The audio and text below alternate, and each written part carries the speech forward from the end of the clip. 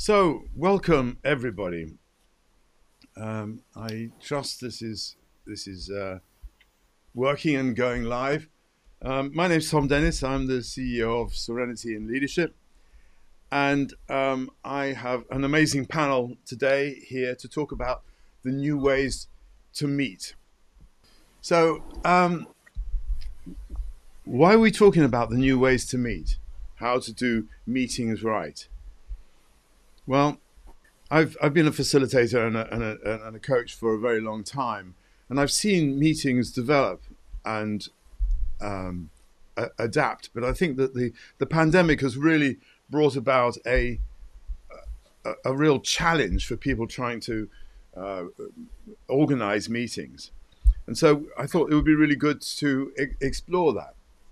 We're leaders in this space, and I've got this amazing panel of professionals in the DEI facilitation and meetings and events space.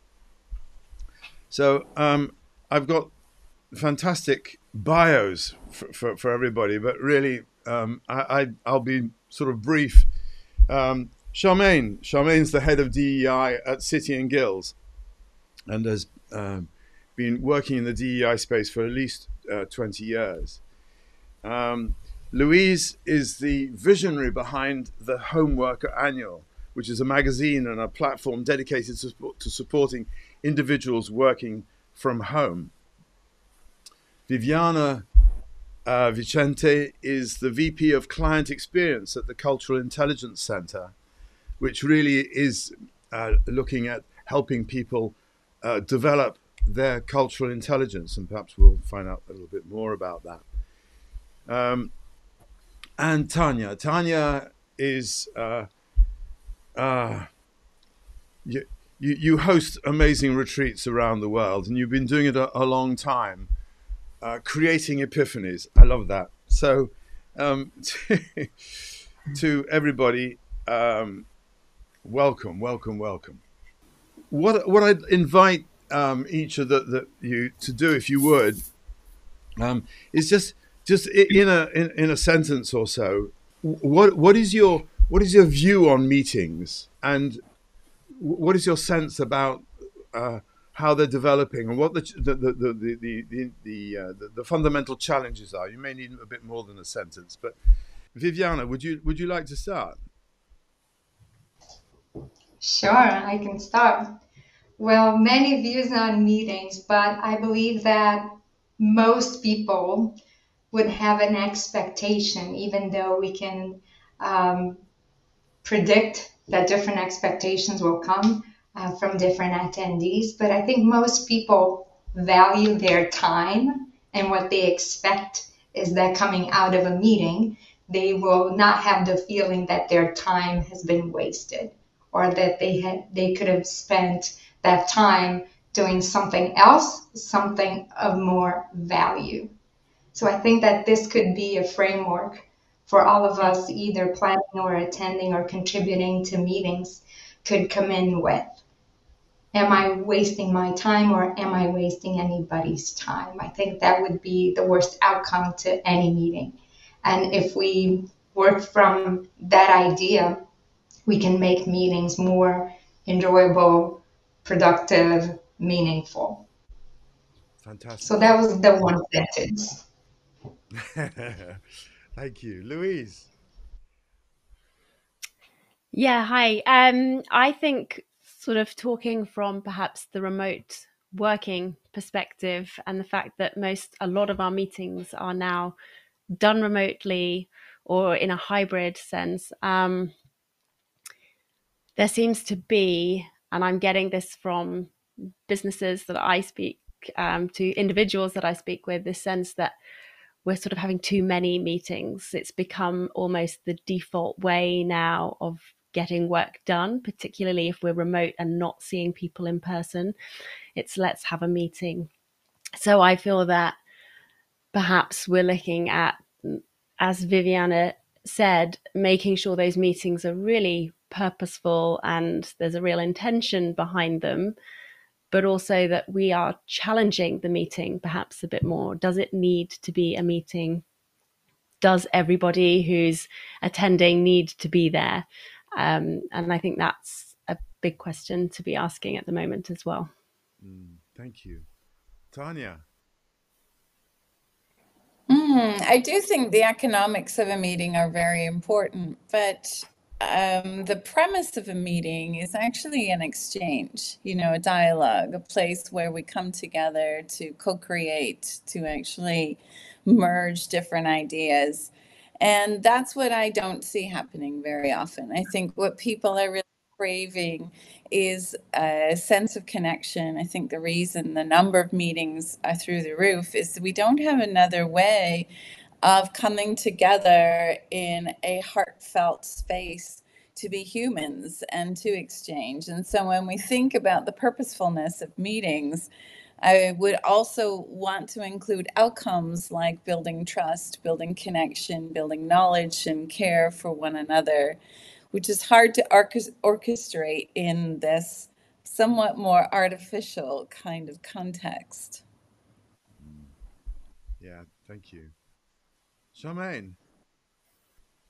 Yeah, I'm having connection issues. I keep dropping in and out, so apologies in advance. But yeah, I hope you can hear me. And just to echo what everybody else has said, really, around the purpose and the value that everyone gets out of a meeting and the different needs that individuals come to those meetings with. So a lot of the clients that I tend to work with and organisations, it's focused on how do we meet the needs of everybody in that space, and then connected back to the purpose of the meeting. What outcomes, does everybody know why they're there? And then that need for connection. Right, thank you. Hopefully you can hear me also, Charmain. You're coming over fine at the moment. So while we've got you, in case we lose you, I wondered, what are some of the challenges organizations encounter when they don't consider diversity or different cultural frames of reference when conceiving meetings and events? And I think there's the practical aspects of it in terms of how you structure the meeting set up, whether it's face-to-face and remote, and how accessible those can be. But I think the challenges that organisations face really is about how you get everybody to contribute, people understanding why they're there, what the ask is of them, and what you want them to contribute. And we're all very different, and we learn in different ways and contribute in different ways. So it's about looking at different methods of allowing people to contribute in those spaces. And the challenges are that we tend to go for that one size fits all generically, and expect certain types of behaviours, such as everybody feeling comfortable to raise their hand in a meeting or speak up, but different people respond in different ways. And some people need more time with the content ahead of the meeting to be able to form their response and do their thinking, or it might be after the meeting. So the challenges of how do you prepare and set up for a successful meeting, and most of the work comes probably before and after the meeting than in the meeting itself. Thank you. Viviane, you've been agreeing a lot as Charmain has been speaking. What are your thoughts on this? For sure, yes. I echo everything that Charmaine was saying, and the preparation, sometimes logistic, but also a bit philosophically, how we prepare for meetings, understanding that people will come with different expectations, and making sure that everyone understands what is the purpose of each meeting. Some people will expect that a decision will be made. Some people will expect to listen only or to contribute. So making it clear what is expected of all, and also, as Charmaine said, adjusting for how each person, each attendee prefers to contribute and prefers to absorb the information. So that's about being culturally intelligent, as you know, Tom. But honestly, we know that when you have a diversity of cultural backgrounds, and even in a homogeneous group, you will find different individual preferences. in terms of how people communicate, how they want to learn information, if they are more visual, if they're auditory learners, how they prefer to receive information and also to express their information. So, speaking of a few cultural preferences or individual preferences that may come from a cultural background, people who are more individualistic will feel more comfortable expressing their ideas and their opinions. And those on a collectivistic side might wait to hear the opinion of others. And that might be misinterpreted. People may think that they don't have an opinion of their own, and they do. They just want to understand or be respectful in their mind. That's about being respectful in hearing what others have to say before they then express their opinion. Or those with what we call a high power distance orientation, a more hierarchical approach to leadership or to relationships, may want to hear from the leader first, or may be a bit less comfortable challenging what the leader is saying. And again, that doesn't mean that they're not competent, that they don't have ideas.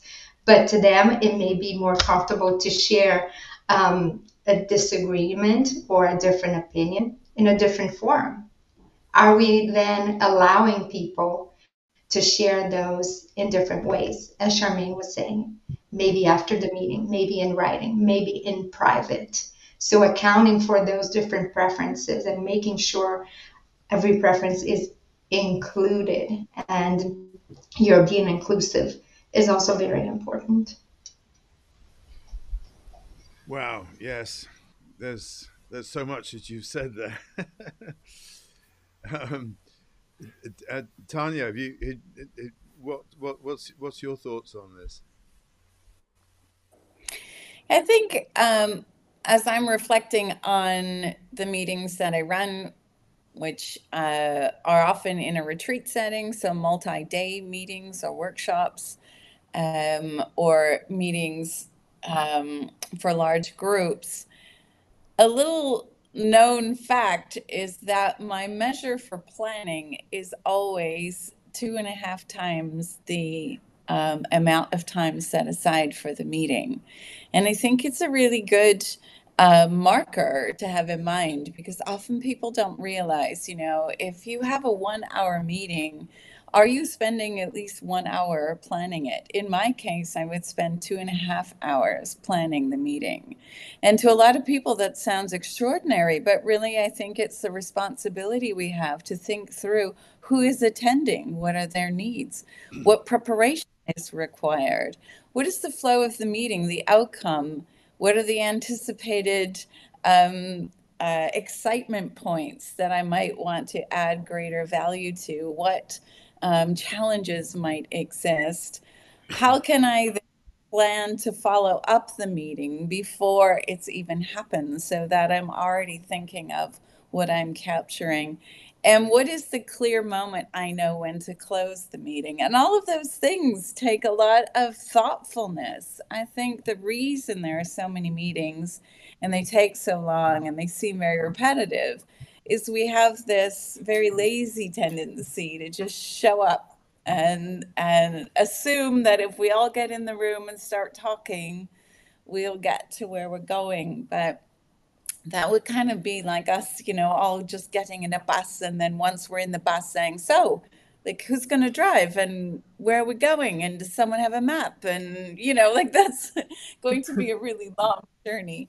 So I think there's a real need to emphasize that meetings are the end, the outcome of a lot of thoughtfulness that should go in first.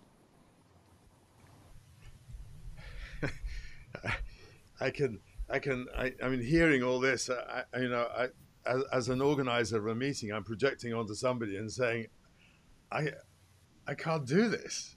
I can't do this. And yet it's like the amount of time that you invest in these things, you get back. But boy, have you got to invest in the first place. I remember used to teach. We had a program that was called the Frontline Manager, and one of the sessions was about how to run a meeting. And what we did was run a meeting to plan how to run the meeting, and it was chaos. But through that chaos came an understanding of the amount of work that was needed to set up the meeting. Yeah. Louise,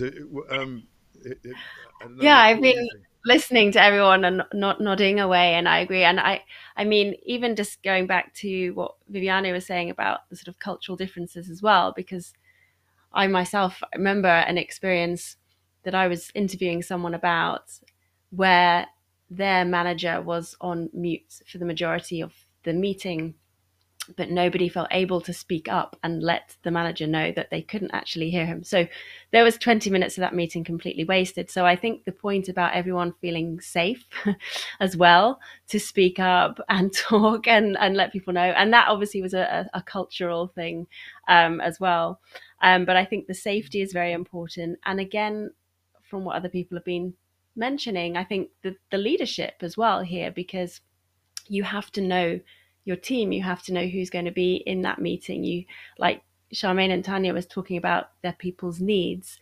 You know, when you know who's there and everybody has that sort of that sense of safety, then people will start to contribute and you can guide them and you can give them what they need in advance. So I think that preparation is very important, and it's been talked about the sort of the before and the after. Obviously, nowadays, if we are doing a lot of remote meetings, there is also this degree of flexibility that has to be included, and people perhaps contributing to a meeting after the event as well. So a lot of sort of asynchronous meetings or sort of collaboration happening as well. So I think all of that needs to be taken into account too, and people working in different time zones, in different, whether it's some hybrid, remote, in person. And sometimes you're trying to bring all of this together, and it is a bit of a minefield. It's difficult. It's a big challenge at the moment for everyone. So I think having that planning time, having the purpose and knowing the people well is really important.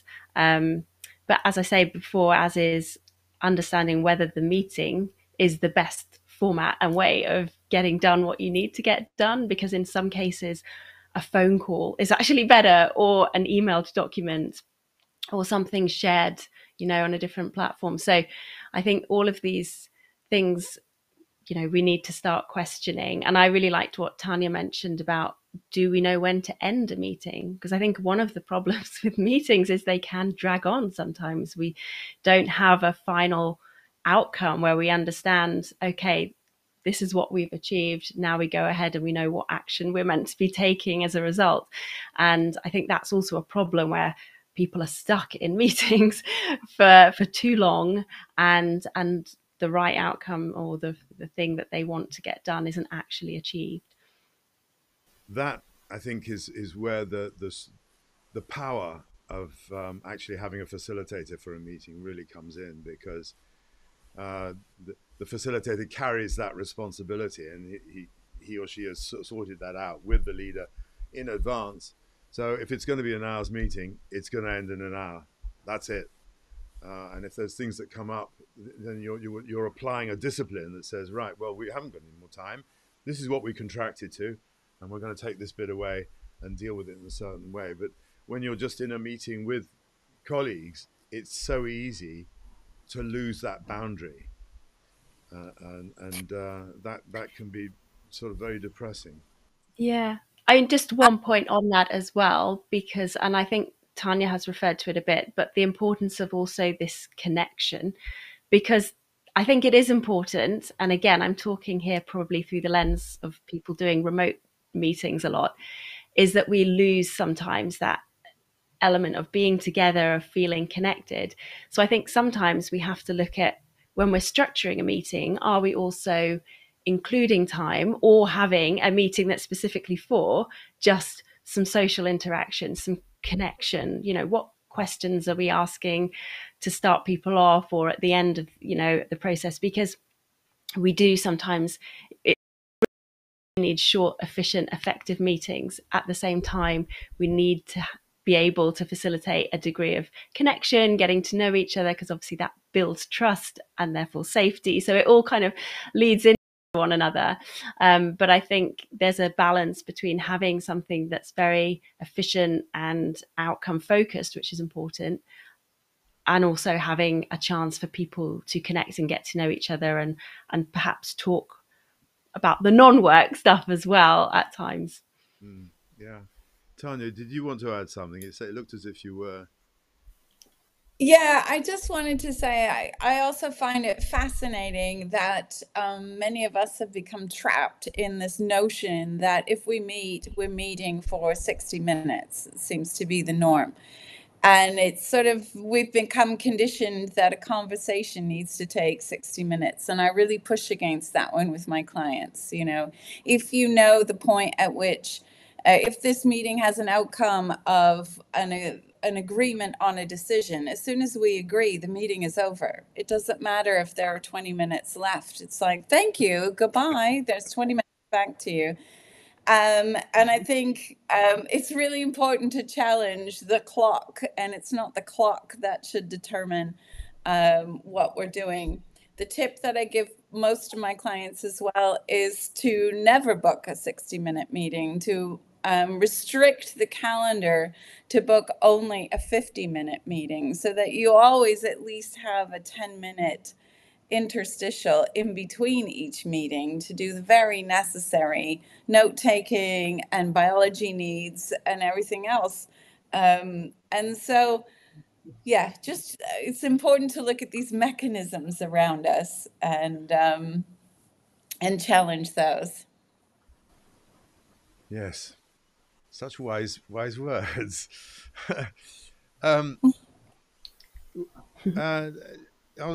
Louise, I want to point this one at you first off. What are the key challenges people who primarily work from home are encountering, and how much pressure are they experiencing to return to the office to meet in person? If I touch on the pressure point, first of all, I think that is very dependent on the organization that they work. That some places are pushing for people to get back and do everything in person. Others are happier for people to be coming in remote. So I think that's so dependent on the organization, the type of work that you're doing, and the team, and perhaps even the specific project that you might be working on at that time. But in terms of challenges,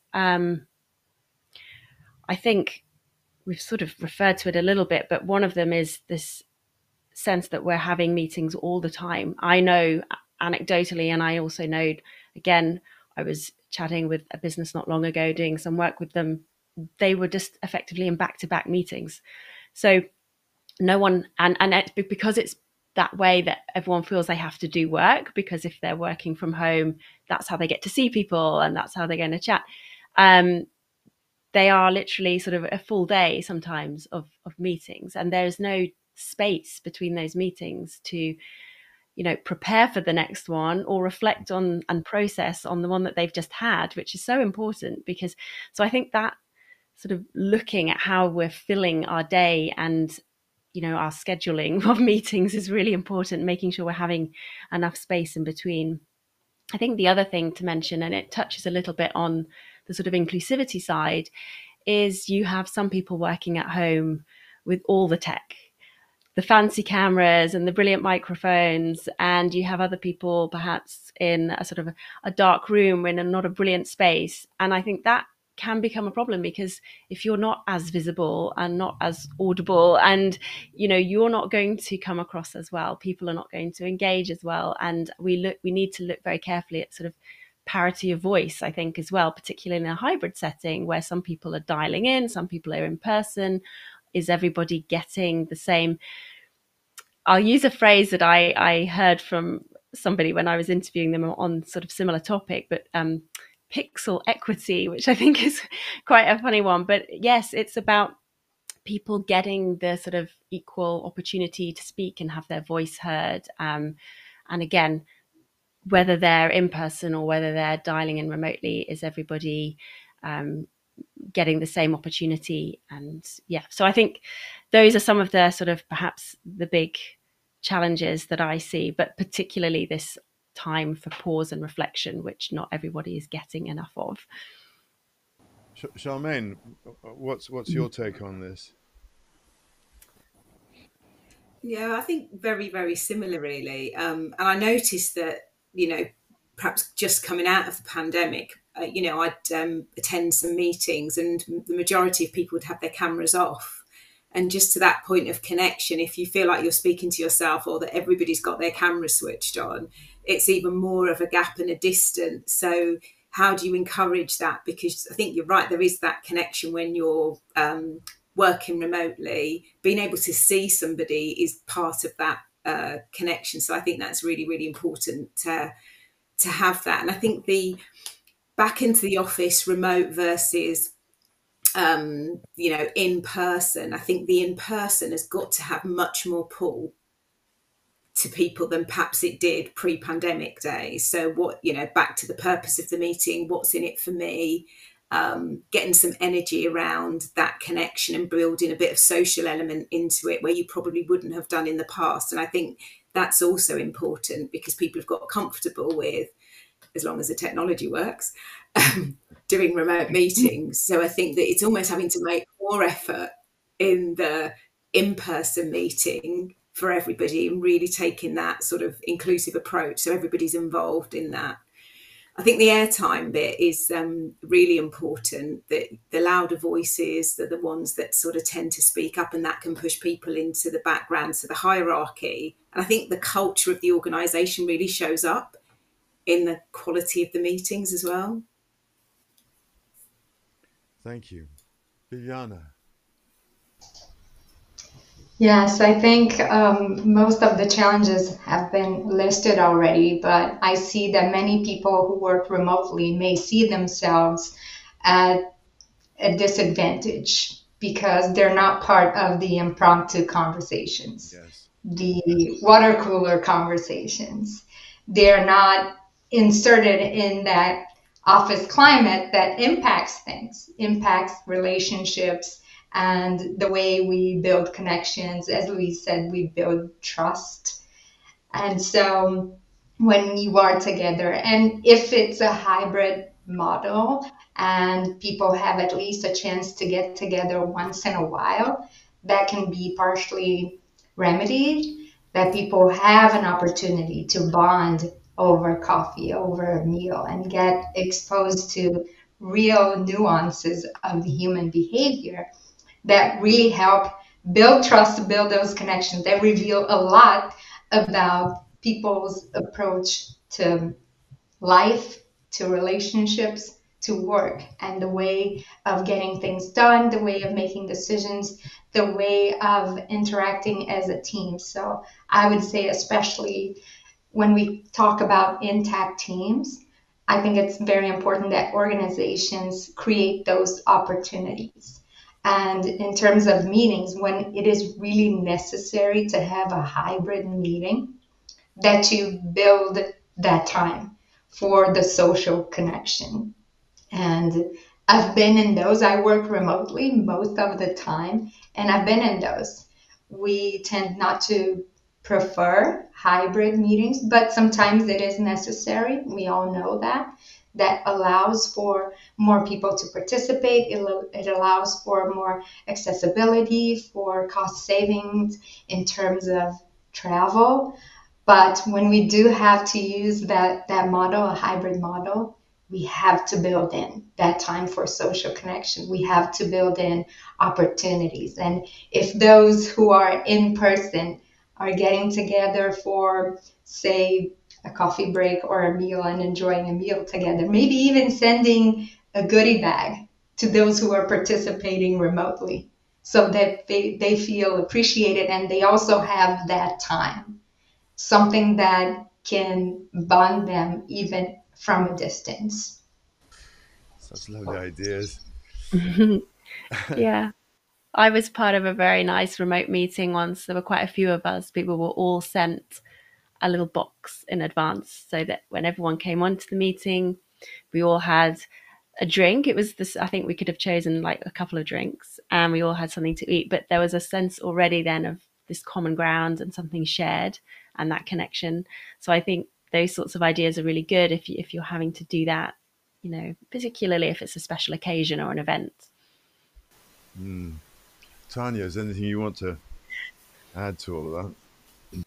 I think it's all about, you know, how can I make each person feel included, and anticipating what would be an impediment to them being able to show up, whether that has to do with, you know, where they are in the organization or the opinions that they represent, or where, you know, the where they are physically in regards to the meeting. It's that thoughtfulness that should, I think, influence how you facilitate any meeting and going forward. And I think that's what everybody is speaking here to today.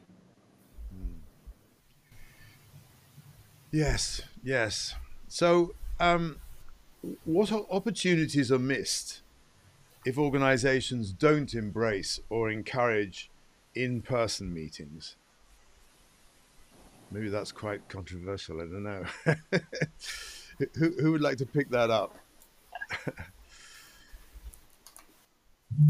I'm happy to start, as I'm a big, you know, much of my work is about creating in-person experiences. And I don't know that they should be the only experiences we have, but I do see that when people are showing up on retreat, they are showing up, you know, dehydrated for human contact, for that real sense of resonance that happens between us as our brains coalesce and come into frequency sharing, as our systems align to one another. We are mammals with an ability to actually create very strong energetic network.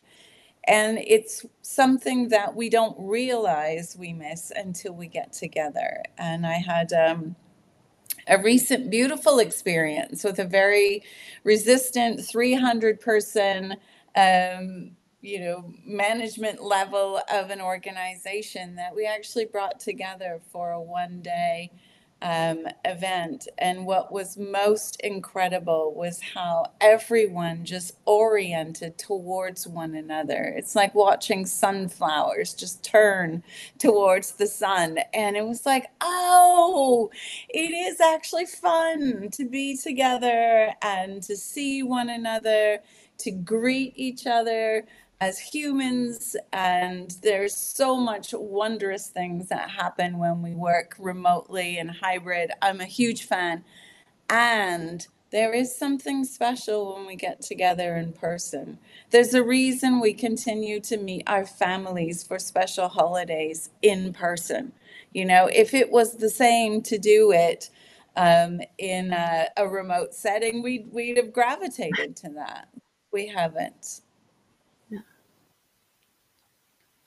Yeah, I could add something around what we miss when we're in person. And I should clarify, you know, obviously I work for the homework and I talk about working from home and remotely a lot, but that doesn't mean that I believe everything we do should be done remotely. So I think the other point is around communication as well, because obviously when we're in person, and when we're communicating, you know, we communicate in so many ways. Obviously, what we're speaking with, but we know about body language. There are micro expressions and things that we sometimes miss. They don't always translate well across a screen.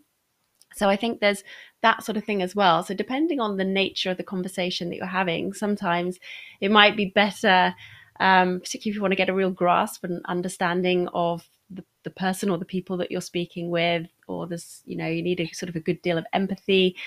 Sometimes those situations are perhaps done better in person. And as I say, if you are going to be doing it remotely, the cameras on situation, I think that's an area that people need to understand, that the connection and the trust is built when the camera's on. And the only point I want to mention on that quickly is just I know that there are some companies who go, cameras on all the time, it's exhausting. We're looking at ourselves a lot, we're looking at other people, that there's a fatigue that comes as a result of that. So I think sometimes it's worth going, maybe you have one day a week where you can have cameras off, or one day a week where there's no meetings, or there's an understanding of when people might feel uncomfortable to have their camera on for a variety of reasons. But yeah, the connection is important. So the question around what we miss, my point on that really was around the communication and some of the things that aren't translated as well when we're doing it remotely. I agree with Louise. I think that this frame here, where we are today, it reveals only so much about each of us and how we prefer to interact and how we're most comfortable and most effective. So again, it's necessary, but we miss something when we never meet in person. And being in person allows for, again, those surprising, maybe those unexpected acts, words that in the screen where we meet when we're doing this so remotely is a bit more contained, and it needs to be contained. Now, speaking from a facilitator's perspective, I'm a very expressive person, but if I facilitate a whole session doing all the hand gestures that I usually do when I'm in person, it's going to be distracting from the content that I'm trying to impart. It's going to be, if I do this all the time, it's going to be too much across the screen. In person, if I'm in a real classroom, it's not that distracting. It actually helps draw attention to the points that I need to draw attention to. So what we do is it needs to be a bit more contained. So it's not all that we are, even at work. It can't be.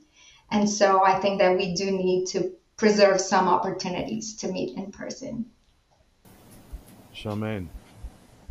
But yeah, I was just going to say, actually, all of those things. I think the point around cameras on all the time, it can be really exhausting. And for certain, individuals, it's really difficult. So sometimes it's just putting the camera on to say hi and then letting you know that they're going to kind of turn their camera off. So I think it's very much about the context and the situation and really knowing individuals and planning around that, really knowing your audience.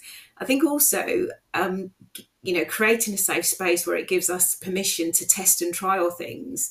So the meeting doesn't have to be perfect, but to review and reflect and get feedback on, did that work for you? How did it go? What could we do differently next time? Giving ourselves permission to test and trial things out and then get the feedback and suggestions, because we're kind of all developing in this space, really. So I think those are the things that are really kind of key to moving that forward. So it's not ever going to be one size fits all. It's about getting that balance for everyone, the audience, and what will work for them. It's an interesting point, this about should the cameras be on or not. And I remember before the pandemic working in a bank, and they were reducing their office space. So the only option was to have hot desking and for a lot of the people to be working from home a lot of the time. And there was a huge resistance from sort of middle management, who all of a sudden found that they didn't have that control, that sense of being in control of the people that they were managing, because they were going to be at home and they couldn't be sort of supervised.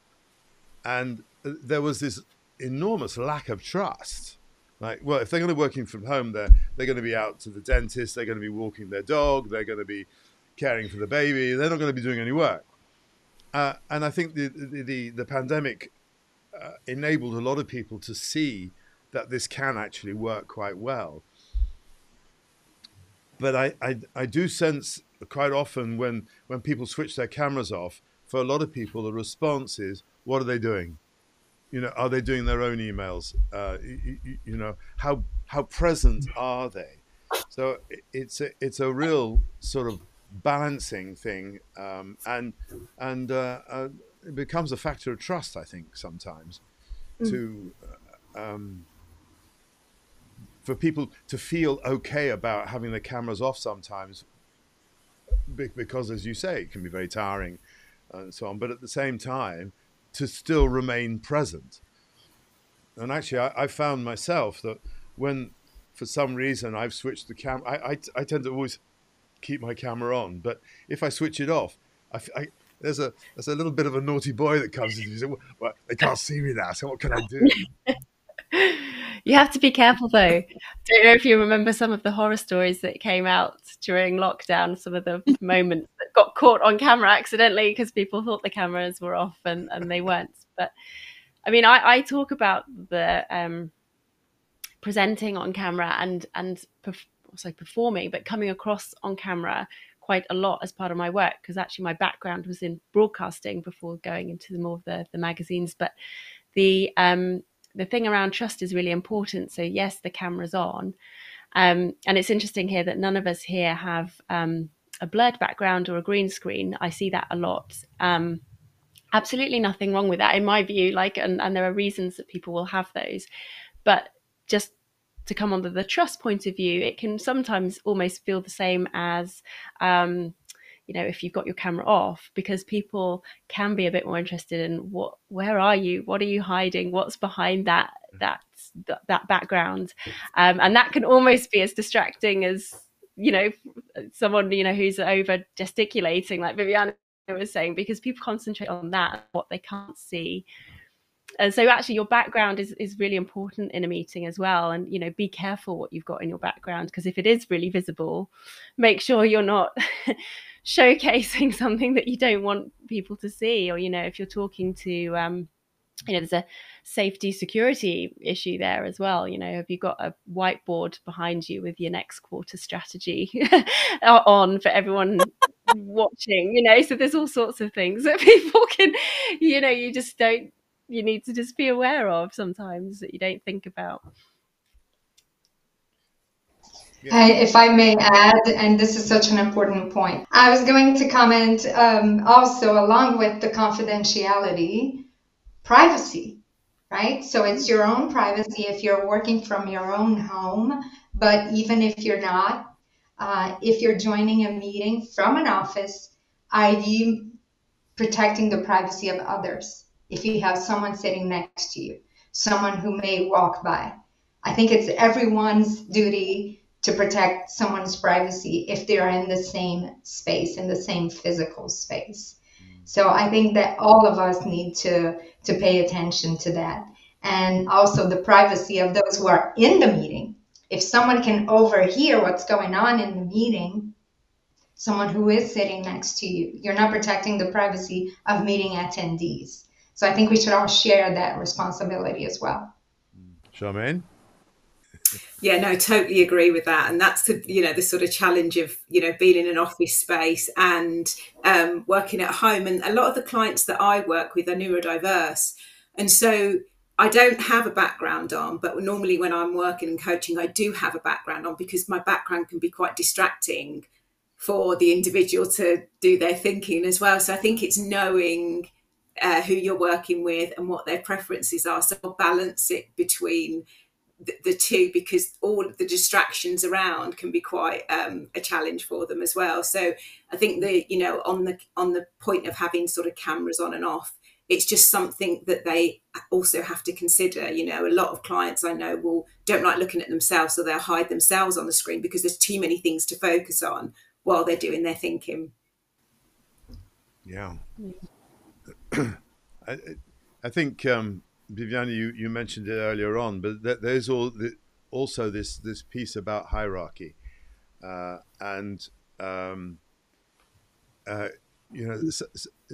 different people have very different home circumstances, and so somebody's sort of perched on the end of a bed in their bed seat, and somebody else is in this magnificent office in the garden with wonderful things. And actually, I think you have to think about that a bit, because sometimes that can be quite divisive, even with the best intentions.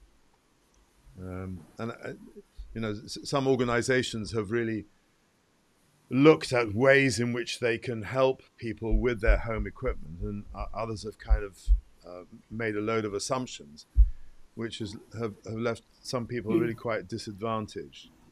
So I think organizations need to think about that as well.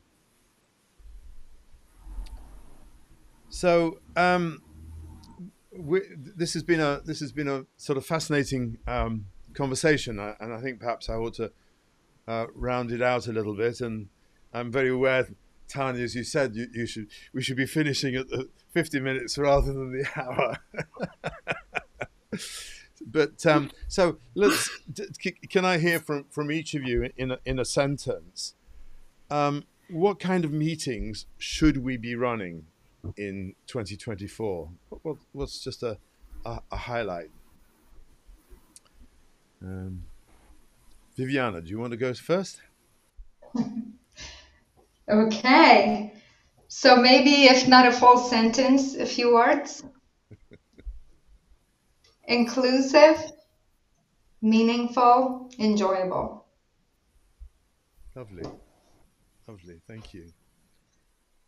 Charmain? Oh, yeah, maybe a bit longer than a sentence. I think meetings that really do create value for everybody involved, that enables everyone to contribute. Thank you. Tania? I think, you know, all the things said, so I won't repeat them. I would add, this world needs so much from us right now. Some meetings that remind us that we are good humans trying to live good lives. You know, the outcome of the meeting should always have that human component to it. And that would, I think, shift a lot of what's happening around us. I can't help but say a little bit more. I think sometimes we forget that at the end of the day, we're humans. We are most attracted to the moment when we can sit down at a cafe table and just strike up a conversation. And I have the sense that if I were to run into any of you at a little cafe, we would chat for a good hour and a half about everything and nothing. And really the outcome of that moment as we left one another is just to say, wow, you know, aren't humans wonderful? Aren't people great? Aren't stories incredible? Aren't we able just to connect something magical in a moment? And I think we, you know, in all of our great desire to work well and to structure meetings, we sometimes forget that, you know, we're creatures that just want to bond. So I think meetings in 2024 need us to bond. And if we do that, we won't tolerate the intolerable choices that are being made in some parts of the world right now, and for some communities and for some people. Thank you. Thank you. Louise. Wow. I don't know if I can go back to that. It's a lovely sentiment. I wish meetings all were like that. My thought, you know, coming back to sort of meetings in a sort of that sense of we needing to get things done, intentional, inclusive, purpose-driven, I suppose outcome focused, and I guess as short as possible. Yes. So I'd really like to thank you all for coming. Tania, you're in Mexico. It's very early in the morning for you, and I really appreciate your joining and bringing your wisdom and experience. Louise, right up there in the smallest county in the country, in Rutland. It was such a pleasure to meet you and to see that you created this thing called the Home Worker, and how much interest there was. My goodness, when I saw you in that. Viviane, you're in Madrid, and I so really respect the work that you're doing around cultural intelligence and spreading the word that there is this thing called CQ, and that because we're in such um, a, a melting pot of bringing people together from different parts of the world and different social backgrounds and different everything, having cultural intelligence really can help people join more effectively and more happily, and I guess more respectfully. And Charmain at City and Guilds, the only person in London out of this wonderful group, working in the DEI space for such a long time, and bringing about such important conversations around people of difference, and really holding that space so beautifully. So thank you. So if for those of you who are viewing, we will end a couple of minutes early. I'm very chastened by Tania. But if your organization finds itself in a position where you want to change, then Serenity and Leadership, that's what we do. We help organizations change their cultures. And if you have a meeting and you need a facilitator, then we'd love to help you with that, because it really does bring a very positive slant to it. So give us a call. Look us up on LinkedIn or on the website, serenityandleadership.com. And if there are things that we can help you with that are challenging, then please do get in touch. So finally, and to all of you, thank you so much for joining. It's been an amazing pleasure to hear from you all. So thank you. And I'm now going to switch off being live. Bye.